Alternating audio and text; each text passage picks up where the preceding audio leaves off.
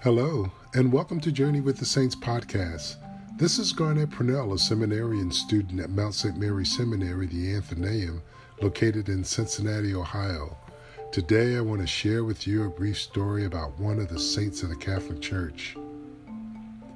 Today's saint is Saint Adelaide, episode 115. Saint Adelaide was a princess, queen, regent, and the foundress of religious programs. She was born in the year 931 to King Rudolph II in Burgundy, France. She would become the Queen of Italy by an arranged marriage, but when her husband died, she was imprisoned for not accepting another political marriage. Later, the German Emperor King Otto would come to rule Italy and offered her her freedom. She would later accept his proposal for marriage, and they had 4 children, Otto II, and 3 daughters, 2 of which would become nuns.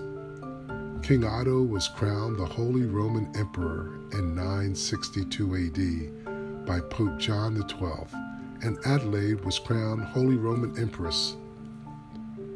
When Otto II became king, Adelaide was forced out of the royal court by her jealous daughter-in-law for all of her charitable works, and Adelaide retreated to Pravia.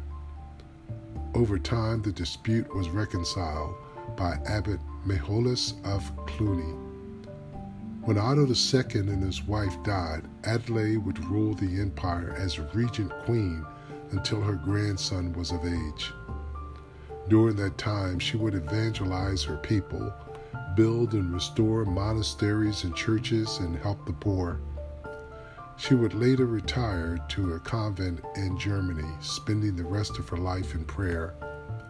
Saint Adelaide is the patroness of princesses, second marriages, widows, empresses, parenthood, brides, exile, and abuse victims.